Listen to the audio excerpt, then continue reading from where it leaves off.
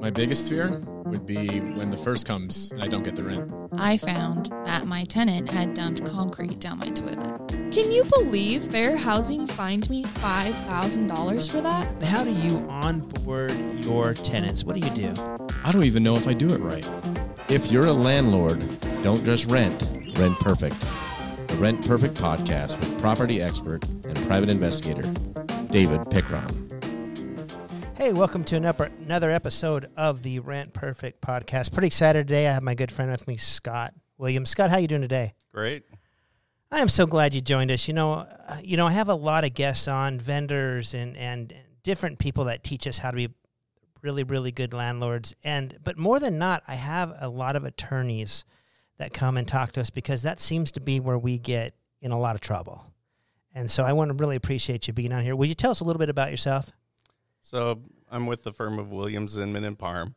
I've been in the landlord-tenant area for 31 years, done literally hundreds of thousands of evictions through the firm, thousands of trials, and it's always interesting. It's fun. Love the work. You would think after 30-plus years you would just kind of burn out, but Right. It just seems like there's always something new in this area. It's a different day every single day, isn't Exactly. You just when you think you've seen everything, Right. there's another new take, and there's just someone else crazy out there that's going to bring something new to the table. I feel like we even you and I could do 100,000 podcasts of everything we could think of, and then there'd still be more. There would, right? Because there's just so much. There's just so much, and there's just always one more person that brings something new to the table. Just something crazy will happen, and you'll go, all right, this is something new we got to deal with, and there you go. Well, Scott, as you know, we really focus on helping landlords find the right tenant the first time. And a lot of that is by properly vetting them and doing the criminal background check. And one of the big headaches that I have personally as a landlord, and I know a lot of our clients have, is we'll have a person show up, we'll show them the property, we'll give them an application, they'll fill out the application, they'll qualify, and we're pretty excited because we have one of our units filled. And then all of a sudden we pop by or we go by to get rent or something, and all of a sudden just a different individual that's just kind of odd, just kind of always seems to be there. There seems to be more cars in the driveway that were on the lease.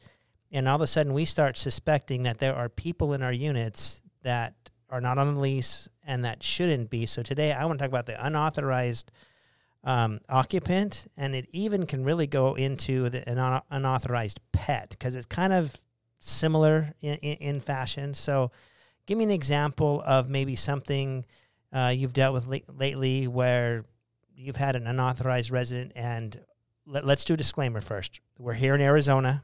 You're licensed in Arizona and in Colorado. Yep. Okay. I don't practice in Colorado. Okay, but we're licensed here in Arizona. We're giving Arizona advice, but each state is going to do this probably a little bit different, but there's going to be a lot of commonalities. And so for the Rent Perfect Nation out there, always make sure you check with your attorneys. We always have to give that disclaimer, because if you say, well, I heard something on an Arizona podcast and we did it wrong in Kansas, you're going to be held liable for that, and we don't want to get you in trouble. So what we talk about, take back, talk to your attorney. So sorry to interrupt you with that, but you deal with these cases often. All the time, and when you're talking about Arizona and other states, I'm always having conversations with other people and other attorneys from other states. What we're going to talk about really, the concepts and the problems that we have are nationwide. It's the same stuff everywhere, but we'll talk about specifics like perhaps, the actual days to take care of something, those kind of things. And that might be different in your particular state. So that's where it's important to get that information. But those attorneys are still going to be looking for you to do the same thing in your state as far as preparing, or you're talking about the application process. I mean, nothing's more critical than the application process, making sure you're getting the right information up front, because you're never going to get to who's authorized and who's unauthorized if there's not an application saying, here's the people we want to be occupying these premises, if the lease agreement isn't clear on that. And when you said, is this common? I did one yesterday, an eviction, and it was mom and dad rented the unit, but who's living in there? This case, it was the daughter and the son-in-law couldn't qualify, not in a million years. So when they go out to the property, mom and dad don't even live I don't even know if they live in this state. Right. No, totally. So what I run into a lot of times is okay, so I know who applies in the application, and I know who I have in my lease and who's authorized in my lease, right? But then I just don't know how to prove that somebody is living there, visiting there, sleeps there, doesn't sleep there, really good friends. It just puts me in a world of hurt, and I want to gather evidence to give to my attorney to say, hey, I want to go through an eviction. As an attorney, what helps you, or what recommendations would you give to us that we could have a strong case? So, I mean, that's a great point. You know, when you start talking about some point I'm going to be into court, and really you need to start thinking about it just like a great movie, right? You're living this problem, but you're trying to present it to somebody else. Right. And it's the same thing. When you watch a great movie, right, it's because their story is now presented to you. Right. And it's the same thing. You have to start thinking, well, I get it. I'm seeing all these little pieces and everything, and I put it together in my head that these people are unauthorized. Right. How do I put that story? How do I make it live to somebody else? A judge who Right. really doesn't care about my case Right. is going to hear it for 5-15 minutes. How do I boil all that down? Because hearsay's not going to go anywhere. Right. Yeah. Right. So I heard this or heard that. Right. We're looking for real stuff, perception, facts. Just tell me the facts, right? Right. That's what judges want to hear. And so really, how do you get that information? Well, you do it, by putting those pieces together, by keeping a log. Okay. I can't tell you how many times I've been at court and I asked someone, okay, what dates did you see this person there? I don't know. Well, that's not helpful. We need actual information. Keep a log. It tells you, on this date I saw this person there, or on this date, you saw him there. Ask questions. Okay. We get that a lot where the landlord shows up, and of course the person you're expecting is not there, but son is living there, and you're going in to replace the lights or the air conditioning filters, and all of a sudden you're like, oh, hi, who are you? Oh, I'm John. I'm their son and everything. Oh, okay. Well, you here for, a couple of weeks, or what's going on? You know, Christmas holidays, Yeah, or, because Yeah. the admissions of the other people are one of the great things for a court, because if someone tells you, oh, I got here 2 months ago and, been living here 2 months, but the parents are out of town or something like that, well, you're starting to get information that's very important that you're putting together. Other things become kind of more difficult, like, perhaps if they're having problems with neighbors might be willing to testify, yeah, that person's living there. They stay, they come, they go. Right. But you're really trying, unauthorized occupants is one of the most difficult cases, because you're trying to prove that this person not only visits a lot, but is actually living there. Living there, right? And a lot of people ask, why do you want to know my cars on the lease? I get all the cars, all the license plates. And because one of the logs is not only when I see them, but it's also what cars are constantly in the driveway and at what time. Am I seeing them at 8 o'clock in the morning, 5 o'clock in the afternoon, midnight, And if I can tag somebody to a car, I don't have to knock on the door and go in and see them. I can just kind of say, well, there's at least an unauthorized car in my driveway that's linked to this person, and I'm sure that helps the judge also make some decisions there too. Right. It's another little piece, because what you're doing is you're putting pieces together, and that's the private investigator in you. Right. I can tell you're just Right. like, I can get all these I pieces getcha. lined up. Right. I gotcha. And this morning, I had a case this morning. The manager came in. She had pictures of the car in the driveway where they said they were not living. This wasn't actually an unauthorized occupant. They purchased a mobile home, which they weren't allowed to live in. Gotcha. So it's similar. But what was interesting is the manager had put pieces together, had pictures of the car in the driveway, and then, like you said, and then actually took a picture of the car out in the court parking lot this morning. Right. And I'm sitting there hustling, trying to get these pictures, to fax over to the court, because these little pieces do ultimately put together the big picture, right? Right. I've seen this person. I met them out there. Here's what they said. And here's these other pictures. In some environments, especially when neighbors are cooperative and they want to get rid of people because there's other issues, because when mom and dad aren't living there, it's probably because this person not only couldn't qualify, but they do things that mom and dad would never approve of. Right. So we get, Right. we get other situations come up. And so, for example, we've had what we call game cameras.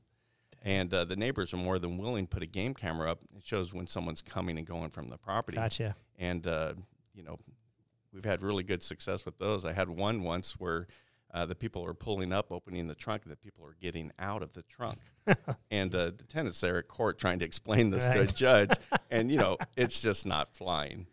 Well, I tell you, in my career, I also have an eviction company and not something I'm super proud of as far as the cases that really always broke my heart were two main cases, and that was when I would see little kids inside and I knew their parents weren't paying the rent and eventually were going to be evicted, and, that kind of bothered me a little bit, maybe a lot, But the second one was when I would go into these 55 and older communities, and the cute little grandma would answer the door, and I'd be serving her an eviction, not for rent. She could pay all the rent in the world.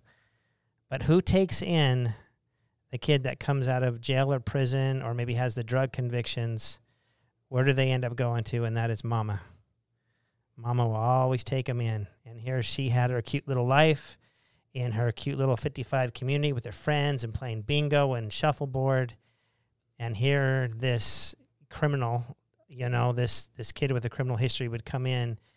And that is a lot of times why we have these unauthorized occupants. They just do not qualify. You wouldn't qualify them if you saw the application, if you saw the background. But this is a problem, and I'm so grateful to have you on here because it is probably one of the most hardest things to prove in court. It really, really is. And so one other thing that I do, and I'll get your opinion to say if this is, something that you'd recommend, is I will usually stop by once or twice a month, whether it's to pick up the rental check, just check on the landscaping. I might say, hey, I need to check on the pool in the back. I will just make up an excuse to stop by, knock on the door.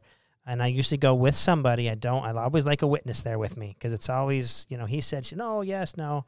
And when I suspect that I have an unauthorized occupant, I'm over there 2 or 3 times a month. And really what I'm doing is what you told us. I'm just documenting everything.